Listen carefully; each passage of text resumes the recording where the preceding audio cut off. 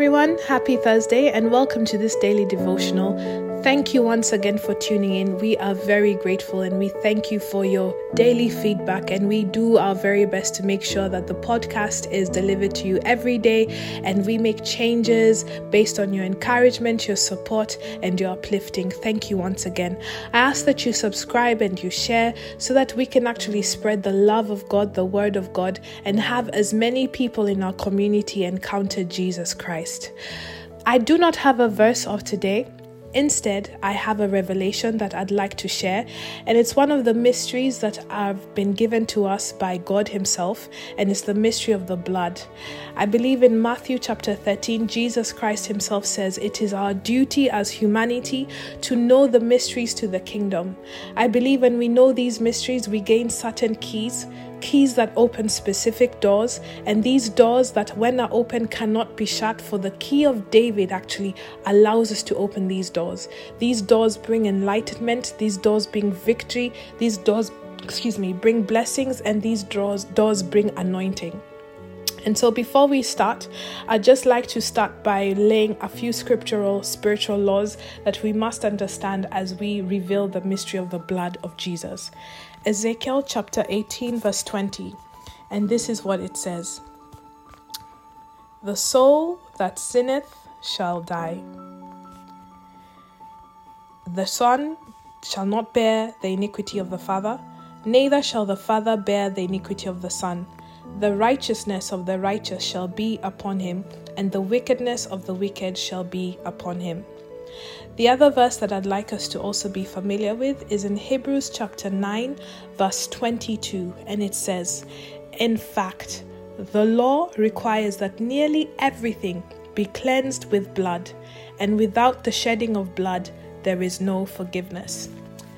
The third law I'd like us to also be aware of is in Leviticus chapter 17 verse 11, and it says, "For the life of a creature is in the blood, and I have given it to you to make atonement for yourselves on the altar. It is the blood that makes atonement for one's life." And hence it's no surprise that in the Old Testament we see all the high priests making sacrifices, especially when the people of God went against God, had sin, and their sins were forgiven by sacrifices. So now we know that the life of a human being is in their blood. We also know that the consequences of sin is death, and God has given a provision that says that if we are able to shed blood, that we are able to have the atonement of sin. So let's take this story all the way back, way before Genesis. And when we go to the book of Ezekiel chapter 28, we see how God speaks about one of his angels called Lucifer. And we know that God created the heavens and he created the angels. And when he created the angels, he had specific angels who were close to him, who had specific strengths and abilities that they were able to execute upon the earth in helping humanity. And so Ezekiel was given a prophecy about Lucifer, and it's in Ezekiel chapter 28 verse 11 and goes all the way down to 19, and it talks about how Lucifer was a cherub and he was in the Garden of Eden. He had every precious stone. He was anointed. He was ordained. He was on the holy mount of God. He walked among the fiery stones. He was blameless in many ways. And then he ended up having wickedness, and it filled him with violence, and he sinned, and it drove him against the mount of God, and he was expelled by God himself. He was expelled as a guardian, he was expelled as a cherub, he was expelled from the fiery stones, and as a result his heart became proud, he was corrupted by his own wisdom, and so God says, "I threw you to the earth, and I made you a spectacle of you before your kings. By your many sins and dishonest trade you have desecrated your sanctuaries, so I made a fire come out of you, and it consumed you, and I reduced you to ashes on the ground in the sight of all who were watching you." And so let's take it back to Revelations. In the book of Revelations chapter 12, we see, I believe in verse 7, that there was a war that broke out in heaven. And we can see this is at the helm where Satan's pride came to him and he rebelled against God.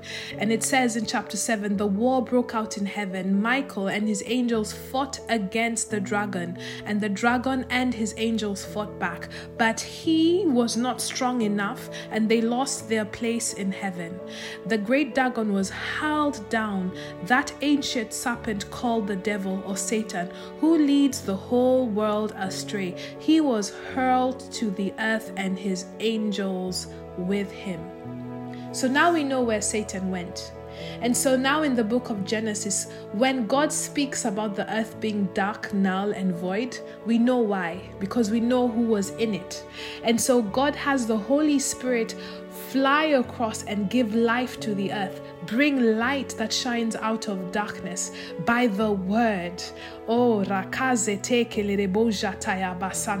It shows how powerful God is. And out of that darkness, God created the world.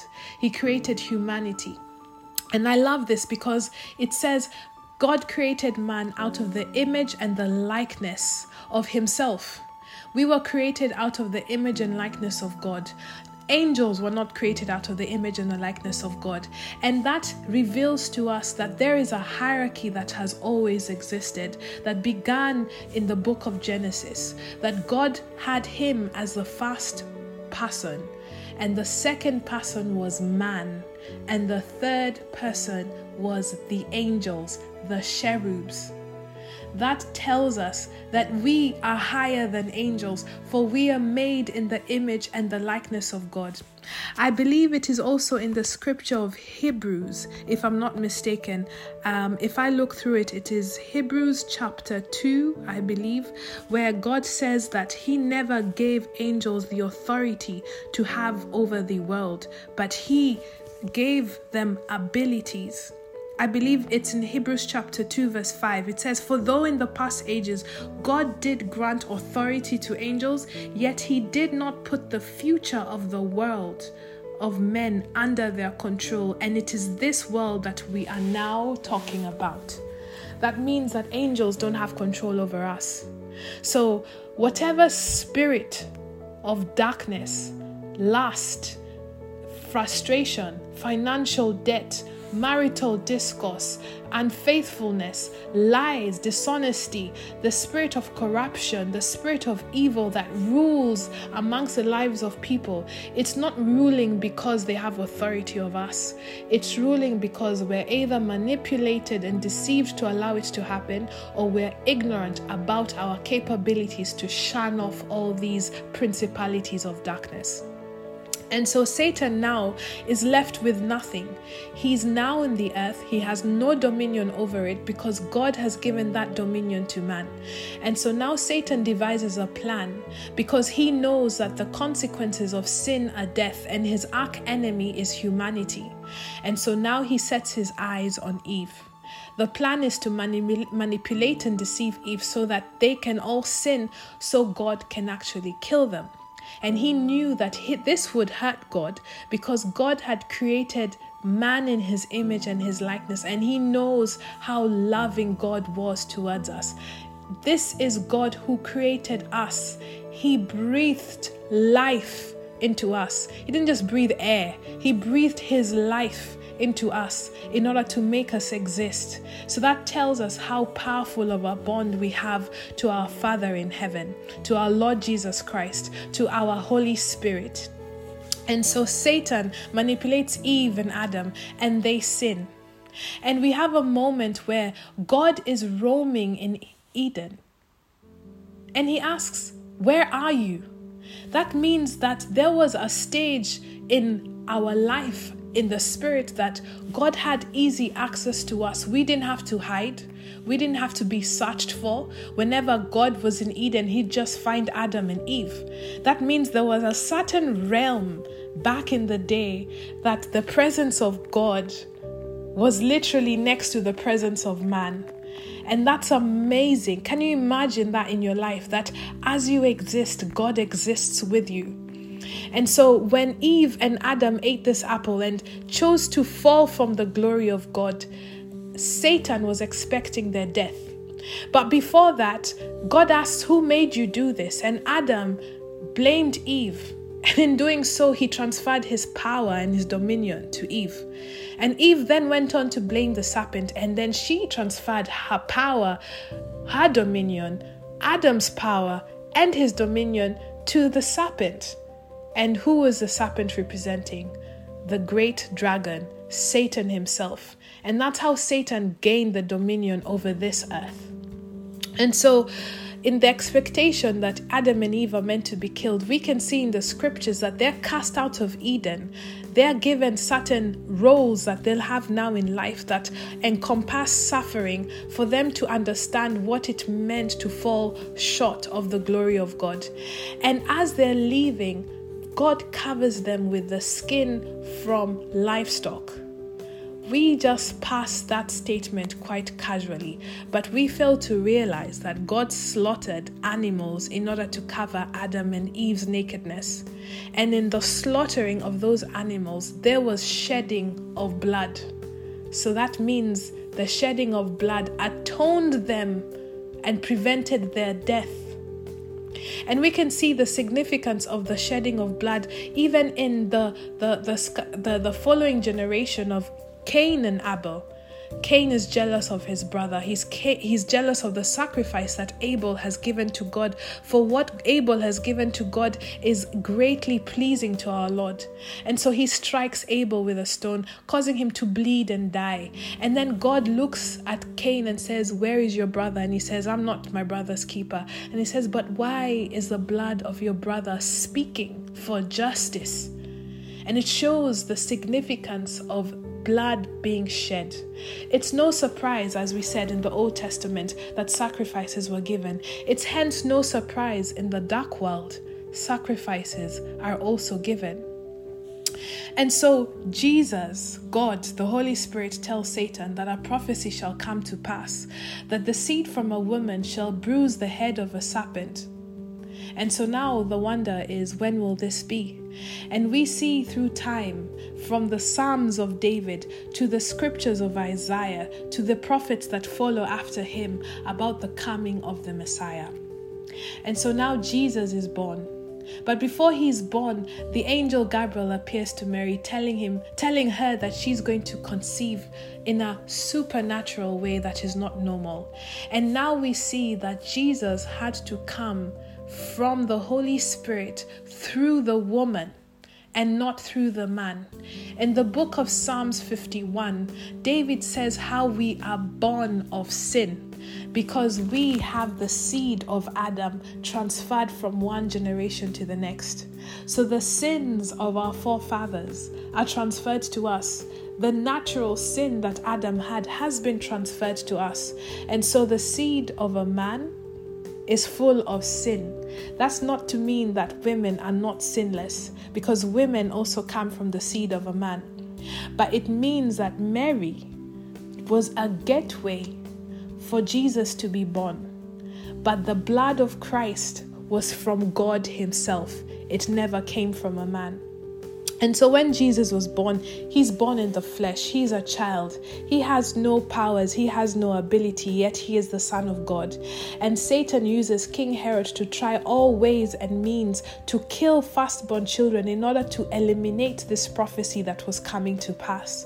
And so the Holy Spirit enables the angels to come down and have Joseph and Mary sent to Bethlehem, where Jesus is born. They stay for a while before they come back to Nazareth. And Jesus grows there, has a quiet and simple life. The only significance we see in Jesus' young life is when he appears in the temple, reading the scriptures, reading the Old Testament, speaking about God, but not of his power.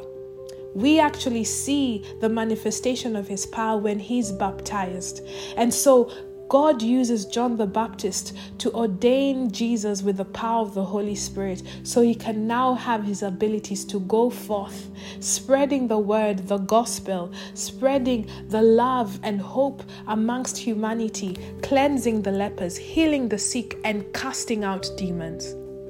And so we can also see through the temptation of Jesus Christ in Matthew 4, when the enemy brags about having dominion in this world. How else would he tell Jesus, I will take you to the highest point of the temple and I will show you everything that I own. I will give you all this. Why would he say that? He didn't create earth. He was never given earth. He robbed it from Adam, and that's what he was using to tempt Jesus. How mocking can the devil be? And now we approach the season of Easter. The Last Supper approaches. Jesus comes to us. He's with his disciples, the 12. The 12 is significant in the Roman Empire. In the days of the Roman Empire, the 12 symbolized the government. The government, as we all know, is a representation of the people. And so Jesus sits down with his 12, the people, me and you, and forges a new covenant. Remember, he is sinless. He doesn't have the nature of Adam. And so in the Last Supper, he says, I am giving you my body and my blood. For now there's a new formation, a new covenant that signifies the forgiveness of sin. And he asks us to do this in remembrance of him. I believe it's in Matthew 26. Now, as he does this, there is an exchange that happens. And we seem to take this for granted because there's a consummation that signifies the passion of Christ. And it actually establishes Jesus and the church as his bride. So when Jesus gave us his body and his blood, he was giving us his life, the life of God, the Spirit of God. And hence, for us to receive it, we must have given something in return. And what we gave is our sin. What we gave is the sin nature of Adam. And that point in time, at the Last Supper, as Jesus was going to the Garden of Gethsemane, he was the second Adam. And we were his Eve, the love of his life, the same way Eve was the love of Adam. And so Adam took the apple out of love for Eve. And so Jesus dies for us out of the love he has for his bride, the church. And so we now see the genesis of the covenant of marriage. We now see the genesis of the covenant of being birthed anew. For when God made us one with Christ, through his death, we became anew. We are now born in the Spirit of God, new bodies, new freshly beings, free from sin. And so now Jesus is in the Garden of Gethsemane. He's now in the flesh. I've always asked myself, how in the world did Jesus die on the cross and yet he was the Son of God and he was God himself? And it dawned on me, with that exchange, the Holy Spirit left Christ. In the garden, Jesus became flesh. And this is made so obvious from the books of Matthew and Luke, when an angel actually appeared in the Garden of Gethsemane to strengthen and protect Jesus Christ. We've seen the roles of angels in the Bible. Angels came to punish or protect the Israelites. Angels came to deliver good news. Angels came to strengthen people. So, why did Jesus need an angel? He needed an angel because he was flesh. He was Adam. He no longer had the life of God. And so now Jesus is arrested and he's taken in front of Pontius Pilate. Every single person he had preached to, every person he had performed miracles on, accused him. The angel, Satan, came and corrupted everyone and accused Jesus. And never did one moment Jesus say, they're lying, they're not true, I have saved these people, I don't understand what they're doing to me. He never defended himself and he never transferred the blame. He took the blame. The same way Satan took the blame once Eve held him responsible. And so as humanity held Christ responsible for all these sins and these accusations and these authorities, when Pontius Pilate asked Jesus to speak, Christ was quiet. And in that silence, the dominion that was once stolen from Adam was returned back to Jesus Christ. And so Jesus is flogged. And in the scriptures, as it says, that there shall be flogging, because there has to be shedding of blood for the remission of sins, for that blood to touch the earth. And Isaiah himself said that Jesus Christ shall see the travailing of his soul. And so Jesus is taken to Golgotha, he's crucified, and he dies. And when Jesus dies, before he dies, he tells God, it is finished, it has been accomplished. Meaning the prophecy that God made had been fulfilled on earth. Now it is to fulfill it in the spirit realm. And so in the book of Peter, in the book of Isaiah, I think it's 61. No, I believe, it's 61. Jesus goes to hell. And Jesus preaches to the dead. He preaches to those who never heard the gospel. And I believe that the prison gates were opened, the graves were opened, and many saints of the old came out during his resurrection. And so the Holy Spirit comes down to hell and picks Jesus Christ with those he has preached the gospel with. And we see the manifestation of Psalms 24 verse 7 to 10. Lift up your heads, O ye gates. Be lifted up, you age-abiding doors, so that the King of glory can come in. And the gates respond and say, who is the King of glory? And Jesus says, the Lord God mighty, the Lord mighty in battle. And he says it once again, lift up your heads, O ye gates, be lifted up, you age-abiding doors. Let this be a revelation for someone that not only was Jesus Christ entering the gates of heaven himself, he was opening doors that have been closed in your life for a long period of time. These are age-long captivity doors. These are doors that have been closed by your ancestry. These are doors that your parents and the generations before you could not walk through.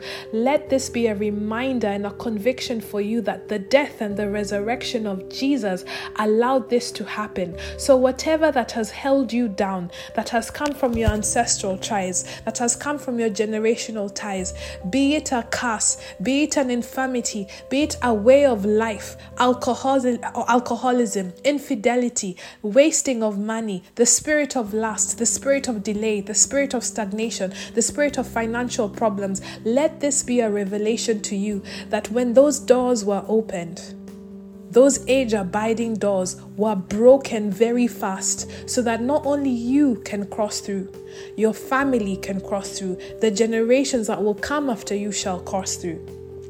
But before I get to the coronation, let's just also manifest on this reflection that Jesus was the only man that was brought back by the Spirit of God back to earth and into heaven. He defied all scriptures. Now remember, Jesus called Lazarus back forth into life. Lazarus came to earth, and that was it. Jesus is the only authority through the power of the Holy Spirit who can call a life from death into earth back to life.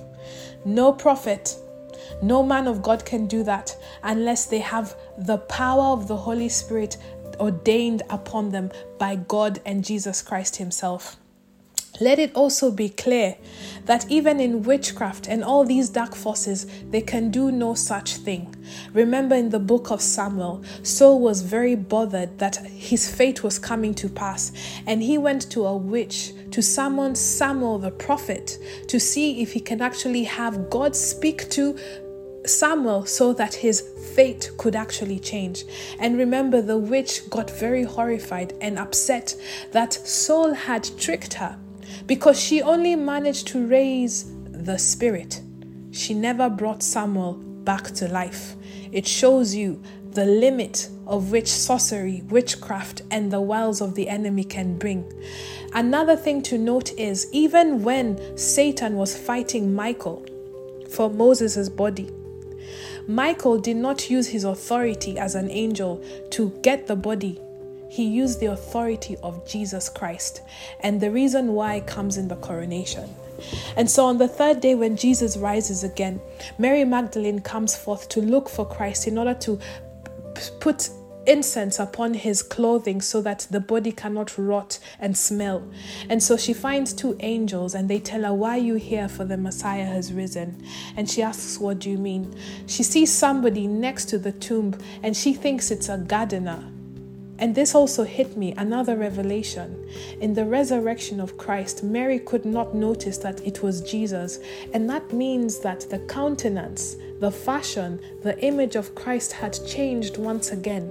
And that signifies that when we are dead and we are resurrected in Christ, the old is gone and there is a new dawn. There is a new being. There's a new image. There's a new character. There's definitely a new spirit.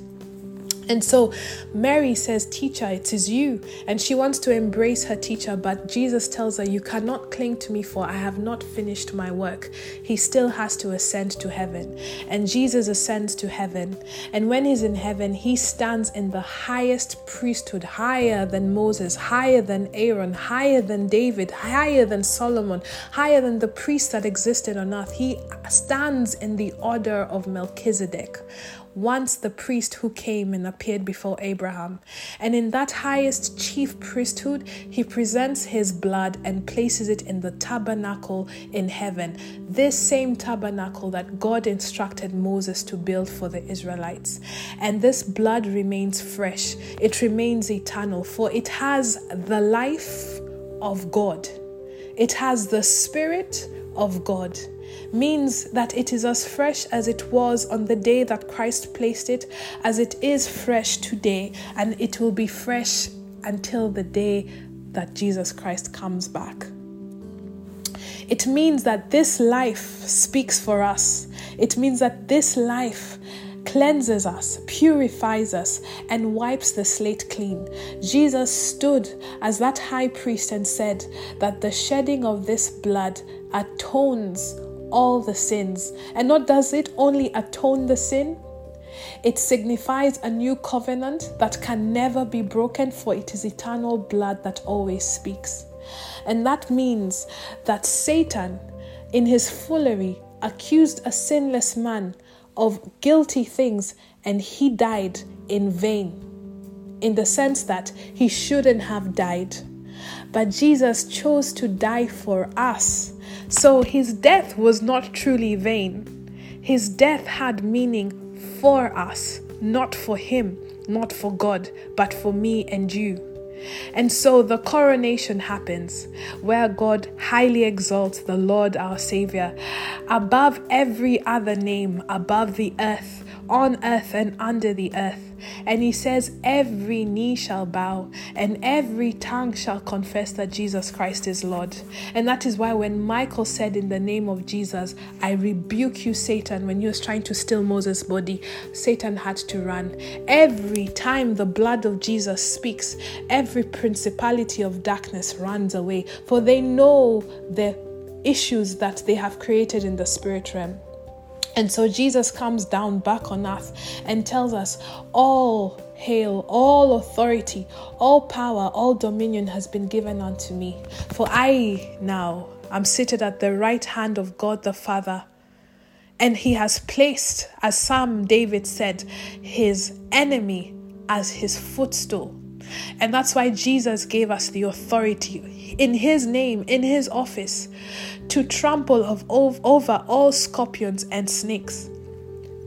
He gave us the authority to preach the gospel, to baptize in his name, to cleanse the lepers, to heal the sick, to rebuke the dead.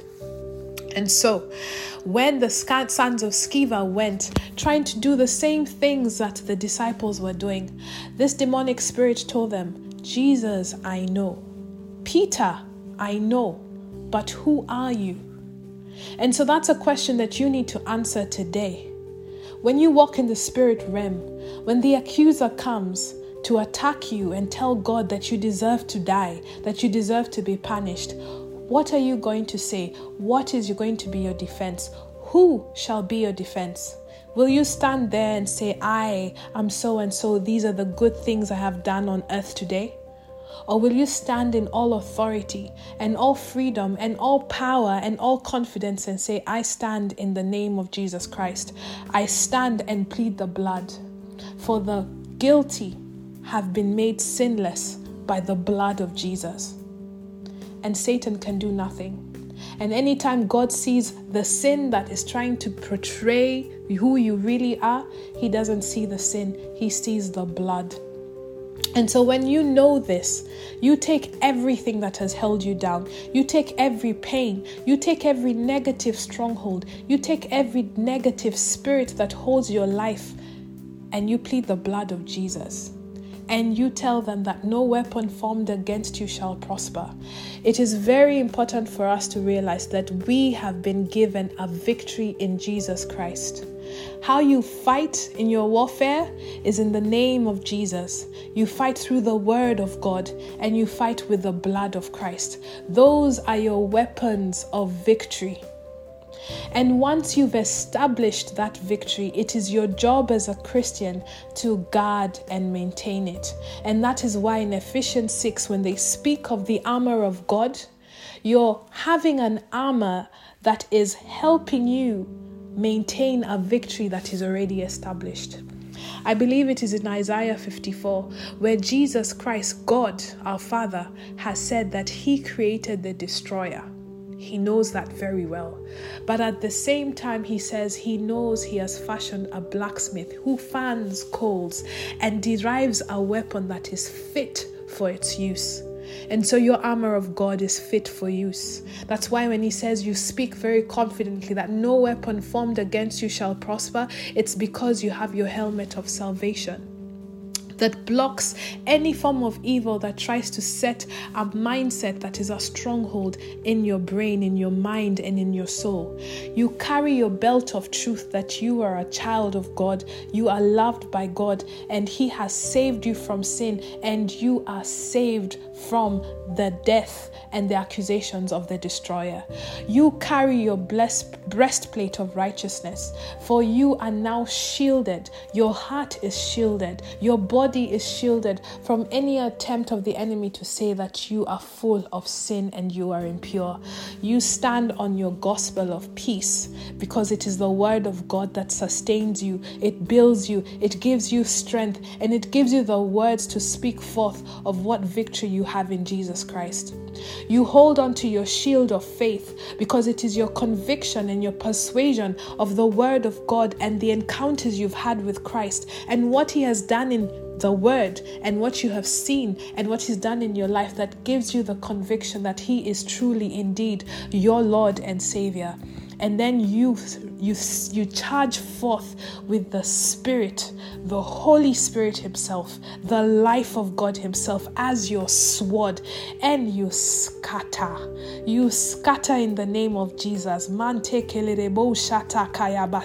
You scatter all those strongholds. You scatter the enemy. You scatter the words that bring you down. You scatter this fear, this anxiety, this spirit of lust, this spirit of debt, this spirit of frustration. You scatter it to the pits of hell from where they belong. And you stand forth saying that you're a child of God and you've established guarded and maintained your victory. Do not let the enemy think they have power over you. Do not think that they have power over you. Paul said that we judge angels. God said in the book of Hebrews that he never gave angels the authority to do anything or rule this world. Jesus is the only one who has that authority, and in that authority he's given unto us.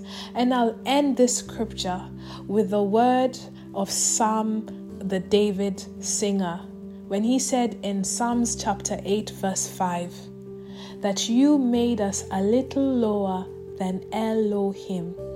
It's lost in translation in different Bibles. We tend to think it's the angels, but no, Elohim is God. And Psalm tells us that we are made lower than God. And the death and the resurrection of Jesus Christ has re-established that same hierarchy that God established in the Garden of Eden. God, man, then angels. It's very important for us to know that the death and the resurrection of Christ is all to have us restore ourselves back into the Garden of Eden, back to the life that God had destined for us, even in marriage, even in parenting, in our daily activities, to be restored to the Garden of Eden days before the fall of man. So as you go through this Easter period, ask yourself some crucial questions. Who are you? What does God want you to be? What are you going to do to restore yourself back into the Garden of Eden? You have been given the mystery of the blood of Jesus. It is time to establish the victory in Christ. Get your weapons and start your war. Have a lovely Easter. May God bless you, and I will see you once again for the verse of the day. Take care.